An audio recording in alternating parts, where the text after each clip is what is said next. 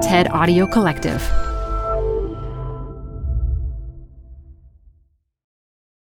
Hi, I'm Debbie Millman. Canva is great for designing visual content for work, no matter what industry or department you work in. Nail your next presentation with Canva Presentations. Start with a professionally designed template and use it as a springboard for your design. It's a serious time saver. Time to present but can't be there in person? Enter Canva Talking Presentations. Record yourself presenting and add your talking head to your slides so your audience can watch your perfected presentation anywhere, anytime. Start designing today at canva.com. Designed for work. Apple Card is the perfect cashback rewards credit card. You can earn up to 3% daily cash on every purchase every day. That's 3% on your favorite products at Apple, 2% on all other Apple Card with Apple Pay purchases, and 1% on anything you buy with your titanium Apple Card or virtual card number. Visit apple.co/card calculator to see how much you can earn. Apple Card issued by Goldman Sachs Bank USA, Salt Lake City branch. Subject to credit approval. Terms apply. This archival episode of Design Matters was recorded in January of 2017. This is Design Matters with Debbie Millman from DesignObserver.com. For 12 years now, Debbie Millman has been talking with designers and other creative types about what they do, how they got to be who they are, and what they're thinking about. On this podcast, Debbie Millman talks with Anil Dash about politics, technology, and culture. The single industry that is more responsible for creating culture today than any other, even entertainment or media, is tech. And part of it is because we're the mediators for the entertainment and media world. Here's Debbie Millman. If you're interested in the tech world, you have almost certainly run across Anil Dash in one form or another. Maybe it was something he helped create, like a blogging platform. Or maybe it was something on internet ethics that he's written, like a column for Wired or his personal blog, which he started back in 1999. He was one of the first people on Twitter, and tens of thousands of tweets later, he's covered everything from tech to pop culture and life as a dad.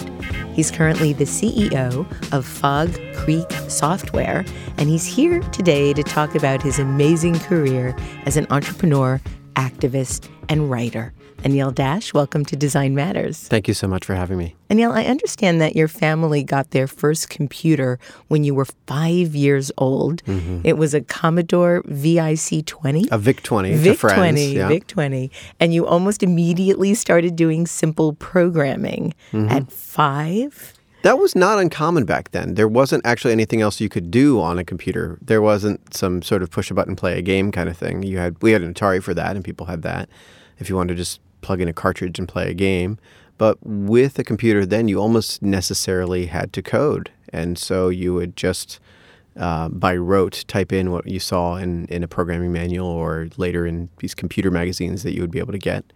And if you didn't do that, that box wasn't going to do a lot for you. And so it was just out of necessity more than anything that everybody who used a computer back then was a programmer. Your parents are from Orissa, India, but you were born and grew up near Harrisburg, Pennsylvania. What motivated your parents to move there? You know, I get a different answer about that question every time I ask them. And it's everything from like, we just picked it out of a hat, we didn't pay a lot of attention, to the very specific of a job offer. What I've come to understand, and this is my sort of own interpretation, my father is a civil engineer. He built highways and bridges for 40 years. I think he had gotten his education, gotten his PhD in civil engineering. And, you know, in those days, the only way that you could do work as a highway builder was to work for a state government. And I think he applied to the state government in all 50 states and probably got the best offer from Pennsylvania. And the capital of Pennsylvania is Harrisburg. And that's why I was born there. I think that was a very engineered, pragmatic way of assessing where to live and raise a family and grow up. It certainly was not based on any cultural connection, because they ended up being just about the first Indian family and probably one of the first non-white families in the town that we grew up in. You've talked about how your parents are from one of the poorest and most remote parts of India, and that your parents had an arranged marriage, which you've said has given you a very different perspective on the path to commitment. In what way? You know, I grew up in a small town, and it was, I think when I was there, it was like 2,000 people. And I would always run into, guys I grew up with. They'd be like, I found my soulmate in, our high school of 80 people. And you think, I think actually circumstance arranges a lot more. What are the odds out of the, back then, 5 billion, now 7 billion people? Yeah, I call those geographical accidents. Exactly, right? And in the same way that, your best friend when you're 5 is the person who's close enough that you can get to their house. It doesn't really have to do with, our geopolitical views are similar. And so to that point, in a lot of ways, love is a choice, right? You might have personality things and beliefs and values that are similar, but if you're going to choose for any reason, whether it's because you are going to marry them, because you are going to be a neighbor to them, because you are going to be a business partner with them, if you choose to make somebody part of your life in an ongoing, committed way, it's about the choice to do that every single day. And to some degree, that is what love is to keep choosing that even when it's hard or inconvenient or annoying. And this might be a slightly too personal a question, which I've actually never started a question saying that before. But are your parents happily married? To their definition, yes. It's not recognizable to me as somebody that, my wife and I chose each other and we had by the standards of the family I was raised in, a love marriage. But, you end up with different goals, right? Their number one priority was, I guess their top two priorities were, one, to have a grandson, which I have now delivered to them. So my utility to them is complete. And the other was that I would be a doctor or a lawyer, which I have not yet succeeded at. And so they still have work to do in this life. You don't have any honorary doctorates yet? Fortunately, they believe in reincarnation. So someday they may have a son who is a doctor or a lawyer. You actually went to Johns Hopkins Center for Talented Youth the summer before you entered the 8th grade. And you also took a propositional calculus and logic course at Franklin and Marshall College. You've done an unnerving amount of research. I appreciate that. Oh, good. What were you imagining you were going to grow up to become at that point in your life? When I was 12, I wanted to be a writer. And I had a little bit of an inkling of being a lawyer might be interesting because we had a lot of lawyers in our family on my mom's side. I didn't really know what a lawyer did. I just, they were taken seriously, and I thought that was cool. But I liked to write, and I knew that, a writer could say things to the world, and I thought that was very interesting. And so at that age, that's what I really thought was important. That program, the CTY program, where they would take kids and you would go and be with a bunch of other nerds and hang out all summer and take, ostensibly college classes, was the first glimpse at, a little bit of autonomy and independence. We were living in dorms in a real college, and so that felt like very grown-up stuff, but also the idea that we were going to be taken seriously as students. That actually left more of an impression on me than anything, that we were sort of respected, even though, I was 12. Were you bullied in school? You tweeted a while back that you had gotten a push notification that the bully who broke your nose in the 7th grade was turning 40 that day. So the internet was working as designed. That's true, yeah. And there's so much to unbundle from that tweet. So first, were you indeed bullied? Yeah, I did. It is true that I had my nose broken. When I was in high school, I had my hubcaps on my car stolen and my windows smashed, and I had, any manner of things. Was it racially instigated? This is a project I've been working on for some time. Is I wanted to reach out to the kids who were involved and ask them. Yeah. My impression is that was a factor. It was not the primary factor. In full context, in high school, I would sometimes wear women's clothing. I would often wear makeup. I would, just whatever ways I had of expressing myself. So anything to sort of push their buttons. And I would have shirts that I would write various things on about, to be provocative. Yeah. And also, they were very sincere. I mean, earnest in that way that a teenager can be. So what was one of the statements on the shirts? I remember writing a lot about what we now call marriage equality, what we then called gay marriage, in the early 90s. To wear that to high school was a pretty good way to get beaten up. I felt very strongly about it. Or even just being able to state something like that and write it on a T-shirt, to me, was this very freeing thing. And I knew that people would be antagonized by it. In your official website bio, you state that you never played a round of golf, never drank a cup of coffee, or graduated from college. I'm the first in my family not to go to college, which is a horrible thing as a child of immigrants to say. My grandmother in India in the 30s went, my sister has a master's degree. And the expectation was that I would do the same. And I actually had deferred going to school and then briefly went to the University of Maryland, which I thought was great, actually, for about 6 weeks. And the thing was, in the interim, the day after I graduated high school, I started my first company. And I had worked, and I had, put on a suit and felt like a grown-up and sold custom software to clients and felt like this is the thing I want to be when I grow up. And the custom software you had created to do what exactly? It was very glamorous. It was around doing job cost accounting, a specific type of accounting for construction companies. Because that's what I had done as my sort of summer job during high school, and I realized that they wanted a tool to do this particular kind of accounting, and I could build it. Now, on your official bio, your first official job was working at the Village Voice, and you began that job in 2001. Mm-hmm. Now, you're a few years younger than me, so I tried to do the math to figure out when you actually graduated high school. And I think you graduated in 1993. That's correct. Okay, good. There's so a weird gap there, isn't 1993 to 2001. Mm-hmm.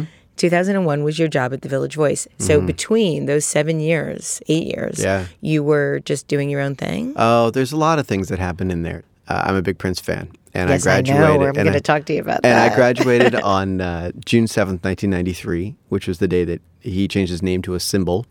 And I started my first company. And I didn't know those were the same day until later. And somebody told me, and I just thought, oh, this is good. This is like a very auspicious moment. This is like a new beginning kind of thing. So I started the company, and I worked on it over the summer. And the idea was I was going to go to college that fall, sort of having had 3 months of building my thing. And I pushed it back a year. I went to college, lasted about 6 weeks, and said I wanted to just be back doing the work. I really enjoy that. Part of it was the idea was like I wanted to build software. And what people wanted to hire me for, especially being a kid, I mean, I wasn't even 18 until that fall, was, plug in my printers and help us figure out how to make a network and like all this sort of very, very basic stuff. And I sort of sputtered along trying to figure out how to get people to pay me to do the thing I loved. And, that didn't work real well. I mean, I think by 2 years later, I was living like back with my parents. I was broke. I was in the first real bad bout of depression that I had. It was everything. You stated that one of your biggest regrets is that you spent the first decade of your career so focused on just being able to pay your rent and keep a roof over your head, and you didn't do enough to learn and think about others who would be impacted by the work you were doing. And I'm wondering if you can talk a little bit more about what you meant by that. Yeah, in that time, the mid-'90s is when, 95 is when Netscape IPOs and the whole world is all of a sudden, what's this .com thing? And that only built and built. It's hard to even remember this 20 years later, but through 96, 97, 98, just the amount of cultural attention paid was extraordinary. It was everybody in the world looking at this thing, and gold rush, right? So I knew people that were like in business school and like, I'm going to go to Silicon Valley. And I'm like, why? Like you used to make fun of me for liking computers. Like, why are you going there? And it was really tough for me because I was like, I love technology. Like this was the way that I'd always thought of like expressing myself, or that really felt like I was good at this thing. You'd mastered it. And to see people who clearly like not only didn't get it, but had contempt for it, try to profit off of it. It felt a bit like, at the same moment you had the sort of the decline of the whatever, like the grunge bands and the early hip hop bands from the early 90s that were sort of in that moment going through the same thing. And I was like, why can you go, like, don't go in the gold rush. Don't like try and follow the money. And reached a breaking point for me. And I guess in 20 years ago, 1997, I just sort of said the hell with it. And I moved here to New York, and I didn't know anybody, and I didn't have any money. And I was so illiterate in what it was to be in New York that I actually had a car. and racked up a lot of tickets I couldn't pay for a while until I got rid of it. And I took one continuing education class at NYU just to get graduate housing so that I could get housing I could afford to live in East Village that summer until I could figure out, some work to do or a job. What would you say to yourself then with the perspective you have now? Oh, nothing. Because if you knew anything, you would never do it. You'd have to be an imbecile to do it. To like not know anybody and not have any money and think you're going to move to Manhattan and make it, you have to be ignorant. It's a requirement. And so I would preserve the ignorance of my imbecilic 21-year-old self and be like, just get in there, man. Knock yourself out. Have fun, because you have no idea how bad your ass is about to get kicked. Your depression actually led to your blogging. You started blogging in 1999, And you said that you started to do this because you were miserable and had a ton of time to kill. Yeah. What made you decide to kill the time in public in this manner? I'd always had the idea of writing, and that was sort of there. And actually just physically creating a web page. I mean, it was at that time something that you would manually type in all the code for it. There were no tools. That alone was worth it. And the time was I had a job and was living in a silly arrangement. And a long story was I was ending up with 3 hours a day commuting. So to be able to take that and turn it into time to write made it feel like that was useful time as opposed to interminable time. Your first post was on July 20th, 1999, and it was about a Prince concert you'd attended. I'm never not a caricature of myself. It wasn't until 5 days later, on July 25th, 1999, that you introduced the idea of what you referred to as the first hazy outlines of a weblog. I went through different phases of enamoration with it, but towards the point right around 96 or so, 95, 96, as I was figuring out what my career was going to be online and all those things. Again, another thing that drew me in was we had formed a community of Prince fans online, and Prince would drop in on the AOL chats and chat with us. And that was just mind-blowing, this idea of nowadays everybody's on Twitter and it's whatever, it's a normal thing. But the idea of interacting with somebody you looked up to and to be able to talk about the work and those things. I guess I was 20 years old. That was that seemed like the most interesting thing in the world. You've said that being introduced as a blogger is like being introduced as an emailer. Right. The use of the technology is not so novel anymore, but people still do that. And I think part of it is the word took on this connotation of it meant that you were a certain kind of writer with a snarky voice and a certain point of view and a tone, some of which is accurate, some of which isn't. But I think it was interesting that you don't see that with other technologies. Nobody's called a Facebooker. But we do talk about Instagram stars and Vine stars, and to some degree YouTube stars. And I think that's something about the nature of video, something about the nature of a personal voice, and also about how we see a medium. Very few people are known as tweeters or Twitterers. And so why is that? Is that about text versus video? What is it that makes somebody? And yet, blogging is almost always text. And people call themselves bloggers or are called by others as bloggers. And I just think there's a lot to unpack there about our relationship to technology. And when is a technology something that defines who you are and what your identity is and part of your identity? And when is it just a tool that you use? We have millions of people that are Photoshoppers, that are GarageBanders and that are Pro Toolers, and yet none of them are called that. You now describe yourself as being in the technology industry, but you stated in a really remarkable interview with Krista Tippett that technology always means things invented after you were born. And so there was a time when the technology industry was the wheel, and there was a time when the technology industry was fire, and its every iteration along the way has been the first people to do agriculture were the technologists of their time. And Anil, I've never thought of tech in this way. What do you imagine humanity will look back on in the tech we're using today and think is prehistoric? The things I already see, I have a 5-year-old son, and I see the things he catches in movies. A lot of my friends and my peers that have kids have seen this too. Why is that phone connected to the wall? Right? So that comes up a lot. And I had to explain to him, not only did I have phones connected to the wall, they didn't have any apps. And he's like, well, what did you do with it? And I was like, I ask myself that sometimes too. Or even that I had a computer that was not connected to anything, not let alone the internet. It wasn't connected to anything. It was just a computer. That's like being given an empty box and try to imagine what you're going to do to play with it. Those are basic concepts. The idea of disconnected experiences. And in particular, one of those interesting things I think is not talked about a lot in the transition from party lines to home wall phones to mobile phones is a phone went from being connected to a place to connected to a home to connected to a person. And so I look at, when I was in high school, there was a girl I ended up dating because I was friends with her brother and she would answer the phone.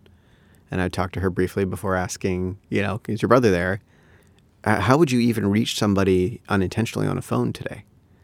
Those kinds of shifts of person-to-person connectivity and devices being about a person and the idea that a device is useless unless it's connected, which we're seeing the extreme now with everybody trying to make the internet fridge and the, smart thermometer and whatever else that they invent. I think as humans, we feel that connection is meaning. And because we anthropomorphize all the devices and the objects that we use, we try to project upon them that connection is meaning for them too. I think Dan Formosa said that we're not in love with the devices. We're in love with the feeling that we get when we're using the devices and connecting with each other. I balk at the critique of especially young people where they say, you're not paying attention to the real world. You're just looking at that phone. And it's like, the real world is full of strangers. This phone is full of people I love. In as much as you've been blogging consistently, you've had many different jobs and positions in the tech business. You left the Village Voice to become the first employee of Ben and Mina Trott 6 Apart. Ben and Mina are the creators of Movable Type, Vox, and TypePad. You stayed there for 6 years and left as the vice president of evangelism. Mm-hmm. What does that mean exactly? It's a little bit of a fake title. It's a title they give you when you've been around a long time and you're almost a founder but not quite a founder. They don't know what to do with you and they don't want to, promote you.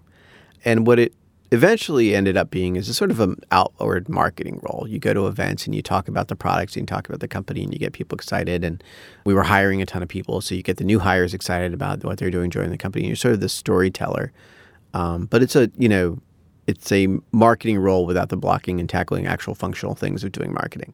After 6 Apart, you created or worked with the following companies: Expert Labs, ThinkUp, MakerBase, Activate, and you're currently the CEO of Fog Creek Software. Mm-hmm. What do you think of your career path? It was not predictable, and I would not necessarily advocate it to anybody, but I have loved doing all of it. And I think it's an interesting, because, in that mix of things you listed, there's nonprofits that I had to write a grant proposal to the MacArthur Foundation to create Expert Labs, and I had no idea what that meant, all the way to the other end of ThinkUp was a fairly conventional startup with, outside investors, and we really tried to make a go of it. And I'm very proud of the product, but we sort of had picked the wrong time to bet on building a tool around social media the way we did, and so that didn't work. But we got this really great breadth, and the through line for me was always this: how to find meaning in all this technology and all the social media and social networking that we were creating. In some degrees, in retrospect, I've seen a lot of it as atoning for the choices that all of us made wrong when we created the world of social media and social networks. Because the company 6 Apart we were just talking about, we created some of the first blogging software. So we made the tools that we used to publish and create Gawker and Huffington Post and, just countless sites like that are still around today, for the most part, Gawker aside. They succeeded, but we also set these norms around how a social network would function. And at that time, it was a very small cohort to sit down with the MySpace folks and the Facebook people when those teams were 10 people, and say, how should we do comments on the internet? And how should we do sign in? And what should your identity be? Things that we take for granted, we use every day. And we, since then, made every mistake that now is classic, right? Whether it's how do you accidentally reveal people's information? How do you expose people to abuse? How do you enable harassment communities to form? How do you create all these antisocial behaviors? How do you allow false information to spread? Every single one of those is traceable to design decisions in the creation of social media and social networking tools. And they would never have been prevented, but they could have been greatly diminished or not been so empowered had we made different choices in the technologies we created. And once we started to see, some of us started to see that there were these errors, it was really hard to put sort of the cat back in the bag. And more, I think, to my chagrin, a lot of people decided that they didn't care because there was so much money to be made that there were going to be these negative effects and that maybe they would fix it later. You talk a lot now on your personal blog, which you have been continuously writing since 1999, about your advocacy for making the tech world more humane and ethical. How inhumane and unethical do you think it is? This depends. This varies a lot. Some of the people I know in tech are some of the most thoughtful and genuine and generous people I've ever met. There is incredible heart there. I think, one, the vast majority of people are not aware of the negative side effects of what they create because they just can't see it. I've ranted a lot about the fact that our computer science programs seldom contain ethics curriculum. And there are implications from that where you just aren't taught how to think about the social impacts of what you do. And yet there are so many ethics classes for lawyers and doctors. And yeah, every other professional discipline. That do no harm, right? That's right. There were these, aspirations. There were the people that didn't know about the negative impact they could have. And then the recent thing is the sort of the reveal of the Bond villains, the genuine bad actors. The Peter Thiels of the world who will carry on a years-long, decades-long vendetta behind the scenes using immeasurable resources to carry out the pettiest grievances with the worst secondary effects. That was the thing I had not conceived of. I was far too naive to think that there were actual bad guys that were actually making bad plans to hurt innocent people for no reason. And he cleverly picked a target that also had, there's a lot of valid criticisms of Gawker. There are a lot of, real reasons to say I don't like some of their ethical choices. But there was no concern for the collateral damage, and we're seeing the follow-on effects of that now and will be for years. What's frightening is how close Peter Thiel is now to the President of the United States. Mm-hmm. You stated that as a journalist, you see a real consonance between the moral challenge that tech has and the moral challenge that journalism has. You talked quite a lot about this with Krista. Mm-hmm. What do you see as the consonance? A lot of things. I mean, I'm not a journalist, but like when I was at the Village Voice and other places, got to work closely with journalists. And I have a lot of criticisms of journalism. Everybody does, especially journalists. But there is a proud ethical tradition and a constantly negotiated set of expectations and guidelines around how to behave, which I think there's a fair argument to be made that you spend too much time sort of navel-gazing and debating over that stuff. But that's such a contrast to tech, where it's sort of the literally move fast and break things, right? It's as close to an ethical framework as we have in the tech industry today. Yet the impacts are very, very similar in terms of the consonance between tech and journalism. Both are defining, one, the framing of how we see culture. They're outlining the space and saying this is what's in the boundaries of acceptable conversation and what is appropriate to focus on. They are both making very strong decisions about what to emphasize. Right. And one of the biggest things we see in culture right now are there are falsehoods. Sure. There are lies through emphasis. And this is a thing that journalism and tech are probably equally guilty of. In the broader world of journalism, we see this on TV news, local TV news, of if it bleeds, it leads. And as a result, there is almost nobody in America who thinks we're at the lowest period for crime, violent crime in the history of the country. Yet that's pretty much true. If not, we're very, very close to it. And so there's a distortion through emphasis. And tech exacerbates that and, in fact, has a tendency towards that because of what are the easiest patterns for creating code, for ranking things and designing things is basically a rich get richer algorithm. And so it's very easy to say this is the most popular app in the App Store and the most popular song in the music store and the most popular search result for this thing. And what happens is you build these self-reinforcing networks that not just repeat the patterns of exclusion and inequity in the physical world, but amplify them and exacerbate them. Isn't that what the echo chamber is supposedly made of? It's definitely one of those factors, but I think it's obvious in the media sphere. It's obvious in how stories get amplified. It's obvious in the filter bubbles that we see in terms of what media people consume. It's less obvious in where we shop, who we buy from, even things like how we pay for items. And sort of a lot of these more fundamental economic concepts that we don't have a lot of transparency into. I'm not entirely sure I agree with that when it comes to the types of products that we are able to buy.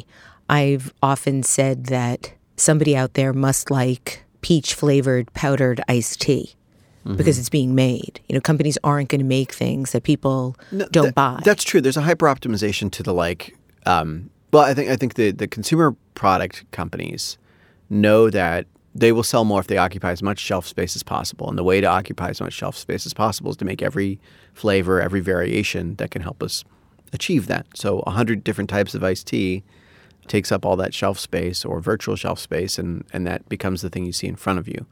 But the number of companies that can put, an iced tea or a box of cereal in front of you at scale is relatively small depending on what you're trying to do. I think the example I would point at is, say you make peach-flavored iced tea, your main channels to get it to a consumer are going to be Walmart, Target, Amazon, right? And you might have one or two others in the major grocery labels, right?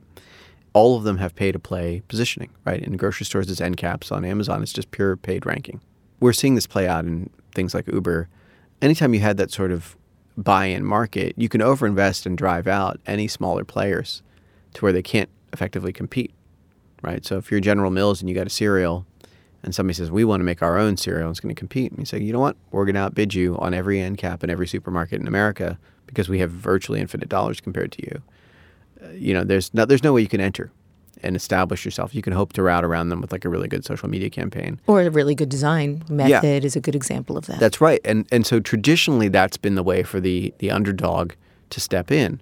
What we're seeing is, one, the idea of if you build a brand like that that's based on design, based on experience, based on branding and communication to people, they can first bid against you in all those social contexts. When you do the Google search, when you do the Facebook search, how do they get themselves in front of you and say, well, we'll be 10 cents cheaper and be able to do this?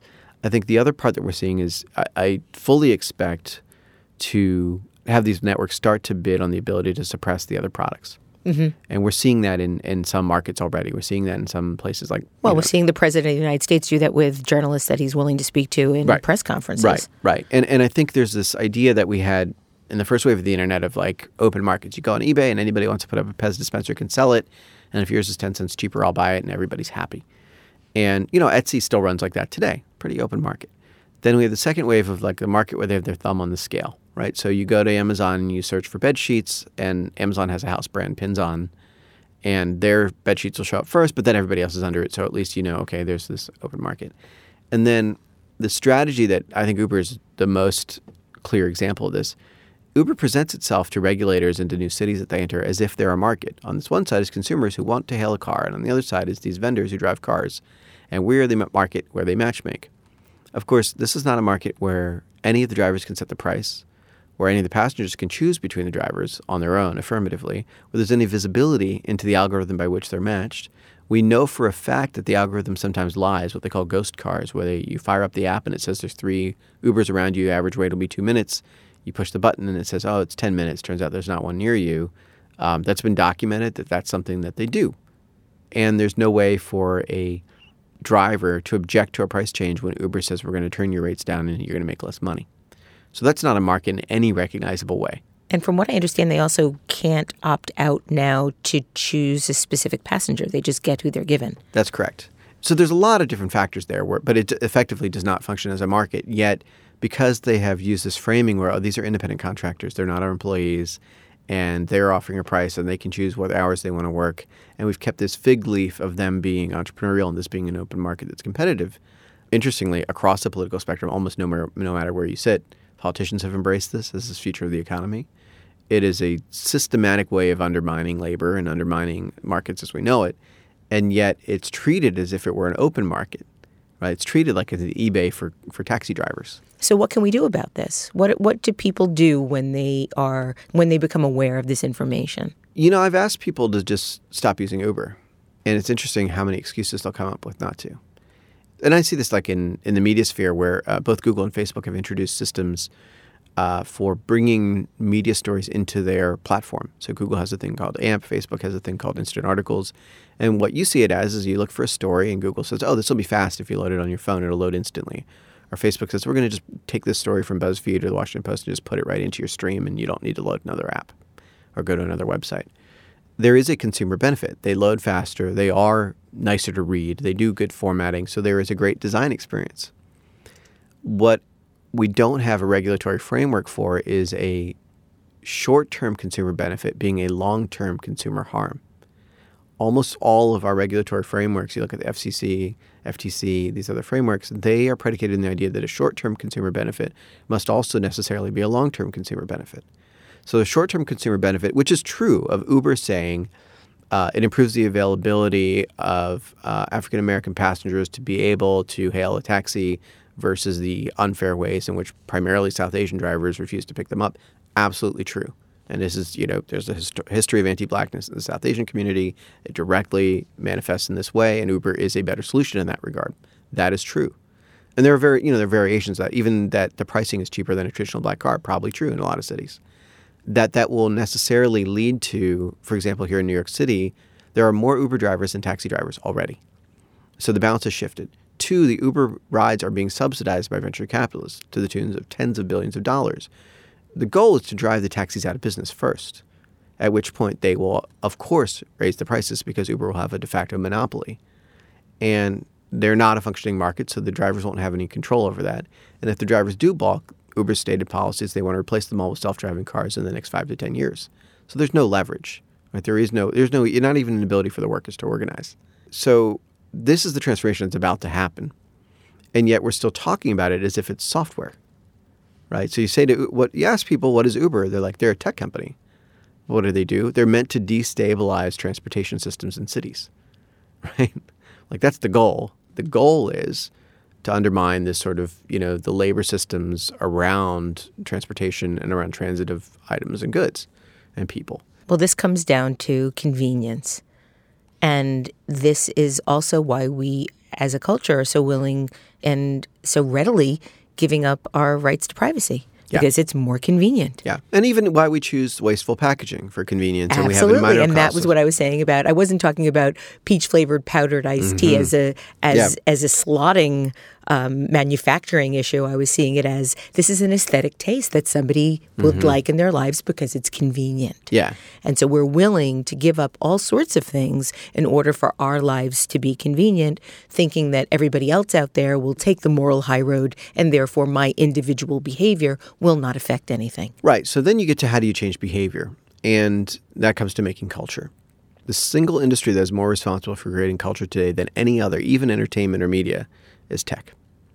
And part of it is because we're the mediators for the entertainment and media world, right? So it used to be, the front page of the New York Times or the Dan Rather doing the evening news or the movie that was opening in the Cineplexes would affect culture. But you won't even see that story on the front page of the New York Times unless Facebook decides you will, right? If you're on Facebook looking for it. Yeah. Well, and that's the majority of people. Or looking at it at all. The majority of people's consumption of media is at least majority moderated through technology platforms today, right? And that's even true of things that we don't think of as technology anymore, like your cable box, right? So what's featured and what the summaries are that are written, which shows have detailed summaries in the program guide on your cable box and which ones don't. Those are decisions by technology companies too, making editorial decisions that we think of as neutral. And so this idea that you're going to route around them, and especially as they get more and more integrated, right? Like the boundaries of like, where is Comcast a media company? Where is it a tech company? It's like all of the above. This is a really big reckoning. And we have these sort of few tech media conglomerates that are bridging the gap between these things. And the choke points in all these is where the most economic value is created, and that is in the tech side, because they run the ad networks and they control the sort of the buying behavior and the surveillance behavior that enables the advertising to be sold. You stated that Twitter is the place that popular culture gets created. Yeah. Do you still feel that way? I think more than any other one network. It's an interesting thing because it's not the biggest, it's not the most users, but in America at least, there's no one network that has as much impact on culture as I think Donald Trump has demonstrated ably than Twitter. After Trump became president, Twitter gave him the POTUS handle. And suddenly everyone that had opted into following President Obama were suddenly following Trump, myself included. Twitter apologized for this, but I couldn't understand how something like that could happen. I have some insight into this. I was an advisor to the Office of Digital Strategy under the Obama administration and talked specifically to them about this transition, which was well planned out. That was entirely intentional, and they announced the plan months ago that the Obama administration's tweets would be archived with a sort of 44 suffix. So, POTUS became POTUS 44 and White House became White House 44. And the tweets would be copied over and the followers would be copied to both accounts. It's like Y2K. Yeah, it was a very elaborate transition. And of course, Twitter can't ship features on the best of days for their products, let alone on a one-day switchover of one of the most visible accounts in the world. So they botched that up. But even if they hadn't, people would have been upset to have said, I followed the last POTUS. I didn't choose to follow this POTUS because there's a surprise expectation. But in addition, people who hadn't been following were and vice versa. And so you end up with the worst of all worlds, especially because there's so much mistrust about, one, the opaque nature of how following and such algorithms work on social networks, and two, about any ethical boundaries from the Trump administration in terms of what they would do to make their audience look bigger. You've been writing quite a lot on Medium.com and recently wrote this about Donald Trump. There are going to be endless think pieces and armchair analyses about why America elected Donald Trump as its next president, but you already know why. And I was wondering if you can tell me what you know that I don't. You're trying to get me in trouble. What's the non-scary way to say white supremacy? Because that's it. That's the answer. Like, people are trying to overanalyze this and the other thing, and were there, shortcomings and flaws in Hillary Clinton's campaign and her candidacy? Absolutely. Are there inequities in, the Electoral College and how it represents the population and the popular vote? Absolutely. Ultimately, a bunch of people saw this guy being an unapologetic misogynist and an unveiled racist and thought that's okay because of whatever other reason. And those of us whose lives are put in danger by those positions of his and who cannot countenance his literal history of assaulting people know where the line lies. And there are people, a lot of people, millions of people in America who don't find someone who has admitted to committing repeated sexual assaults to be unviable for the highest office in the land. They're wrong. It's not more complicated than that. People want to sort of find this probing, soul-searching, whatever thing. And it's like, no, there are a bunch of people that don't think it's wrong for a guy to be an abuser of women and an unapologetic racist. And that's because they have the privilege of feeling that way. You recently created a petition demanding the release of Donald Trump's tax returns on the We the People White House website. What made you decide to do this, and why the We the People White House website? Oh, for fun. The initial launch of the petition site was something that the Expert Labs, the team I put together, we consulted a little bit on, but also mostly I just got to watch the team build. And the idealism of what the petition site was going to do had always stuck with me. 5 years ago when they launched it, I just thought the ambition and the sincerity of it was really touching. And I loved that there were so many interesting petitions. And, there's no regulation binding it to exist, let alone the White House to follow it. It's a purely voluntary thing the Obama administration did. Initially, they weren't great at following through on it, but they got better, and they made these promises that they kept around responding in 60 days when petitions reached the threshold. And that just meant a lot to me. It was something that was very, very inspiring to me. And at our office, a bunch of people were watching the inauguration, the swearing in of Trump around the office, and I just kind of couldn't bear it. I decided to check out the whitehouse.gov website to see what had changed. It's a site that I know well, and I saw they had kept the petitions up, and I thought... Which is shocking, by the way, given how much they've taken down. Yeah, no, and they had to have chosen to have re-implemented it. It's a non-trivial amount of work to get the app that makes the petition site run, and they did the work. And this is, I could be projecting whatever. My impression of that was there were these sincere, well-intentioned, probably relatively young tech workers who knew that was the right thing to do and did it. You needed 100,000 signatures to ensure a response from the White House, and you got more than that in less than 12 hours. Mm-hmm. At one point, you were getting more than 2 signatures every second, and the petition was more popular than Trump's new White House bio. Mm-hmm. Did the response surprise you? Nope. And what's going to happen now? Well, Kellyanne Conway did respond, and she said, we're not going to release the taxes. What was interesting to me was, one, I wanted to shake out whether my theory about this being run by a team of earnest digital implementers in this new administration was true. That just this idea that there are still these people who think, there's still good in this guy, and maybe we can cajole him into doing the right thing. Like, I don't believe that's the case, and I wanted them to see it. There are 1 million people that work for the federal government, and they're all hopeful that their boss has some ethics, some decency. And the sooner they're disabused of that notion and actively start resisting the worst parts of his agenda, the better off we are. And so to have a moment of clarity on day one where they can see inarguably in office the will of the people in the form of a public promise they made in writing on the White House website that they would respond to, and to take it and say, I don't care, I'm not going to do it, should hopefully be clarifying to any last stragglers that were feeling that there was some ambiguity about his moral character. That was one. 2, I think what's really useful is to show people that feel that this issue matters, that we have each other. I think visibility to a community is really powerful, and that this feeling of not being alone. I like that a lot of this played out at the same day as the March on Washington, Yes. the Women's March, because it was sort of a similar mindset. And in particular, the petition I wrote, it mentions the taxes, but it's really about compliance with the Constitution. And that was something where, again, it doesn't matter where you are on the political spectrum, how you feel about Donald Trump. There's nobody whose stated position can logically be that we should have a president in violation of the Constitution he literally at that moment had just sworn to uphold. Right? There's just no rational way that can be the position that somebody holds. And so to say what the petition does say is we want to verify compliance with the Constitution. It's not any more complicated than that. We just want to have enough information to be able to judge if you're doing the thing that you swore right now to do. Now, the counter-arguments I hear are, his taxes are none of your business and there's no legal requirement. And of course, the last refuge of every scumbag is technically this is legal. But even beyond that, it's none of our business. It's like it doesn't matter because the Constitution has this rule. And literally the job is to execute. This is called the executive branch because their job is to execute the laws beginning with the Constitution. And so to me, it was he has far worse traits and far worse more grievous ethical violations than this.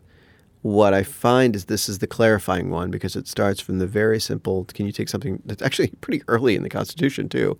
It's like, it's not even an amendment, right? It's something pretty core. And can you say we want to make sure that you're just following the unambiguous letter of the law?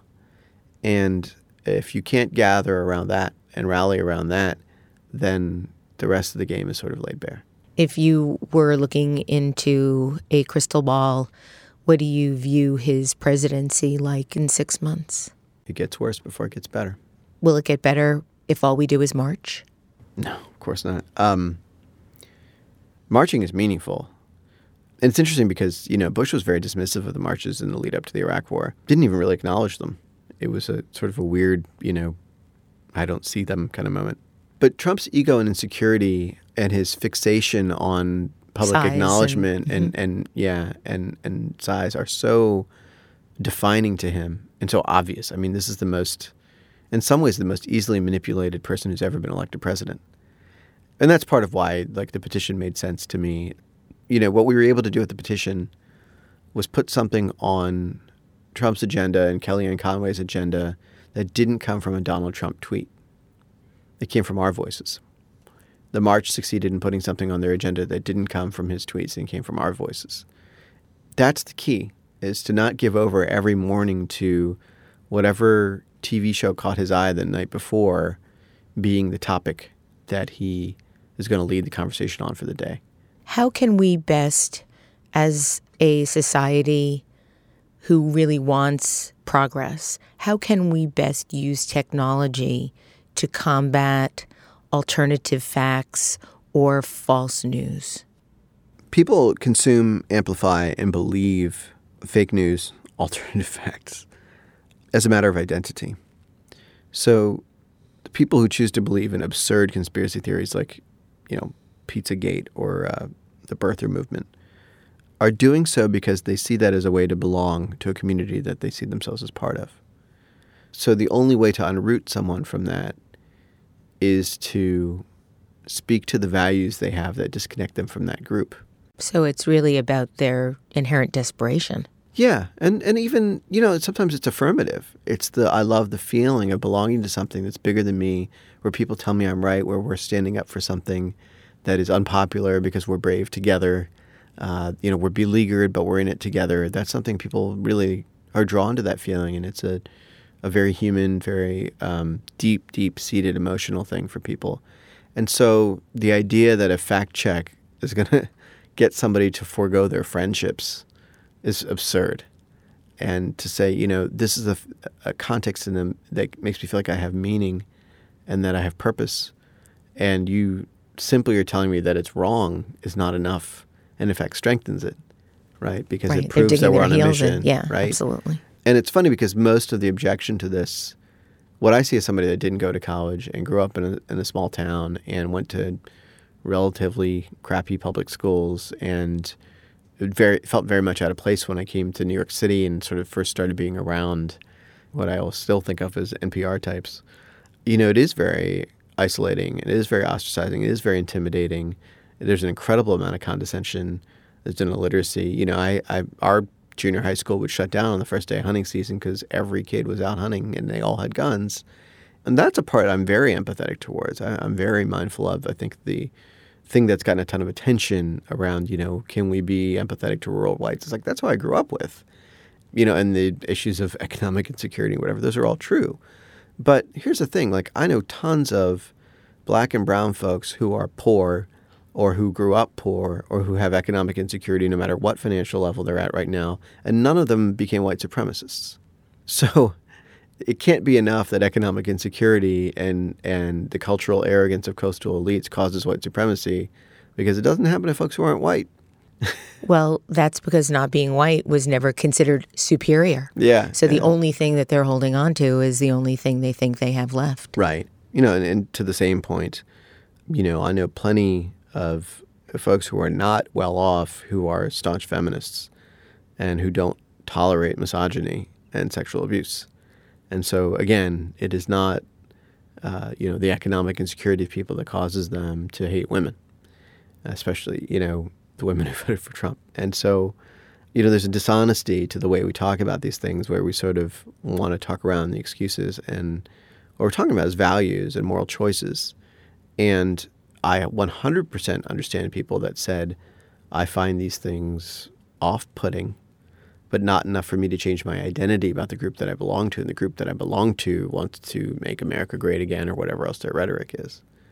The key thing is that so many of these people see policy and lawmaking and rules and government as an abstraction that is irrelevant to them or doesn't really affect people's lives, or as a game, or as a reality TV show, which is completely an understandable view to have right now. Or it's entertainment. Yeah, and to be disconnected from the process. And the answer is the same challenge as why you shouldn't buy the incredibly disposable product with the wasteful packaging, which is this, you have to make the hard choice and forego the convenience and actually get involved. Culturally, we don't have a disposition towards that. We don't have a media and tech ecosystem that rewards long-term, thoughtful, contemplative, slow, meaningful choices. And, it's the sort of the difference in the gym on January 1st versus on December 31st to who's showing up, right? All these things are we're preaching lifestyle change, right? Climate change is about lifestyle change. Addressing the health crisis broadly is about lifestyle change. Addressing falsehood in media is about lifestyle change. And the infrastructures and the structures we used to rely on to help us accomplish changing our own lives and aspiring to much more ambitious, longer-term things were institutions like houses of worship and faith, media, and even to some degree government. And all of those, our trust has been so destabilized, and they've let us down in so many ways that we would never trust them for the day, let alone for a year, let alone for a life, to help guide us towards these better choices over the long term. And so we've lost the moral compasses, the guides to our values that we can trust over a long term. And they've been mostly disrupted by technology. And we have not had those of us that make technology recreate those bonds in the social networks that we are building today. Do you see that coming? If there's this need, will it be filled? I don't know yet. And the other last question I want to ask you is something that you talked about on Twitter. You recently asked your Twitter followers if you could get everybody to read one book, what would it be? And you revealed your choice as The Power Broker by Robert Caro. Why? So if people don't have context, Robert Moses is the subject of the book, and he was the most innovative and broadly impactful creator of public works, maybe in the history of America, including highway systems and bridge systems all over here in New York State.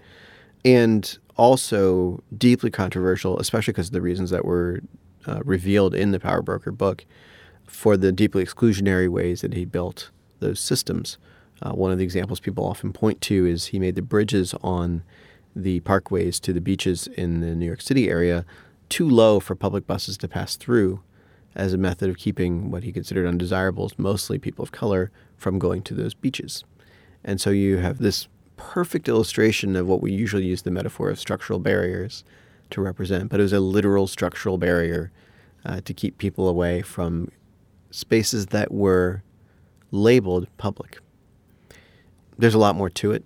This is a long read. It's a dense read. As a work of journalism, it's remarkable, and scholarship, it's remarkable, and it's great storytelling. But it also taught me about how systems are built, how networks are built. Highways are just networks too. And the power that networks have to connect, and the nefarious way in which structural barriers in those networks radically change history, radically change opportunity, and in some ways prescribe the opportunity that entire communities will have. And so that as a lens into how the world around us works was very, very revealing. And at a personal level, my family is here in the U.S. because my father was a highway engineer and built highways. At the time he came to the U.S. in 1963, the federal law was still in place prohibiting immigration from India. And he was an exception as a student, and then later they changed the immigration laws in the mid-'60s to allow limited immigration from India. But, they didn't want us here.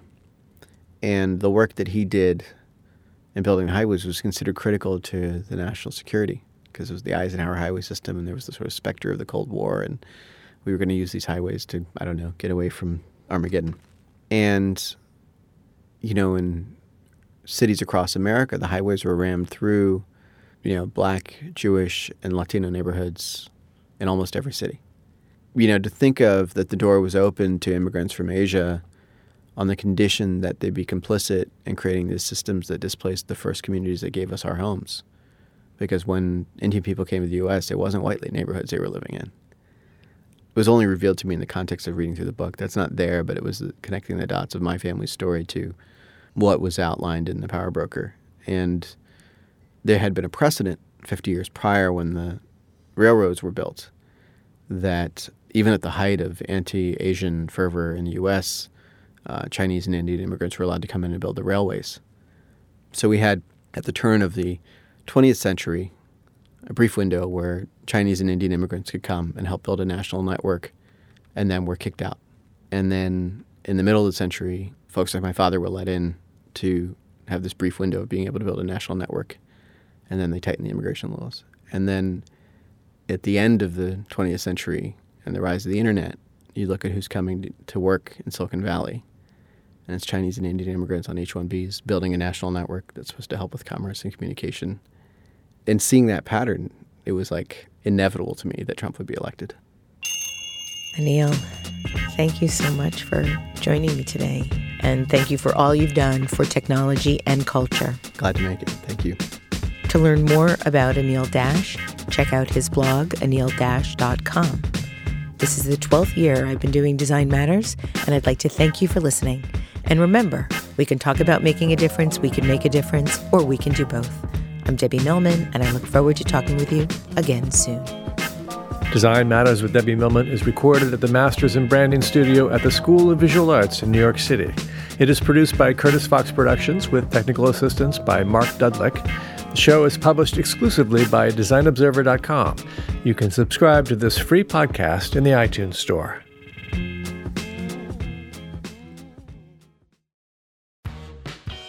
You're growing a business, and you can't afford to slow down.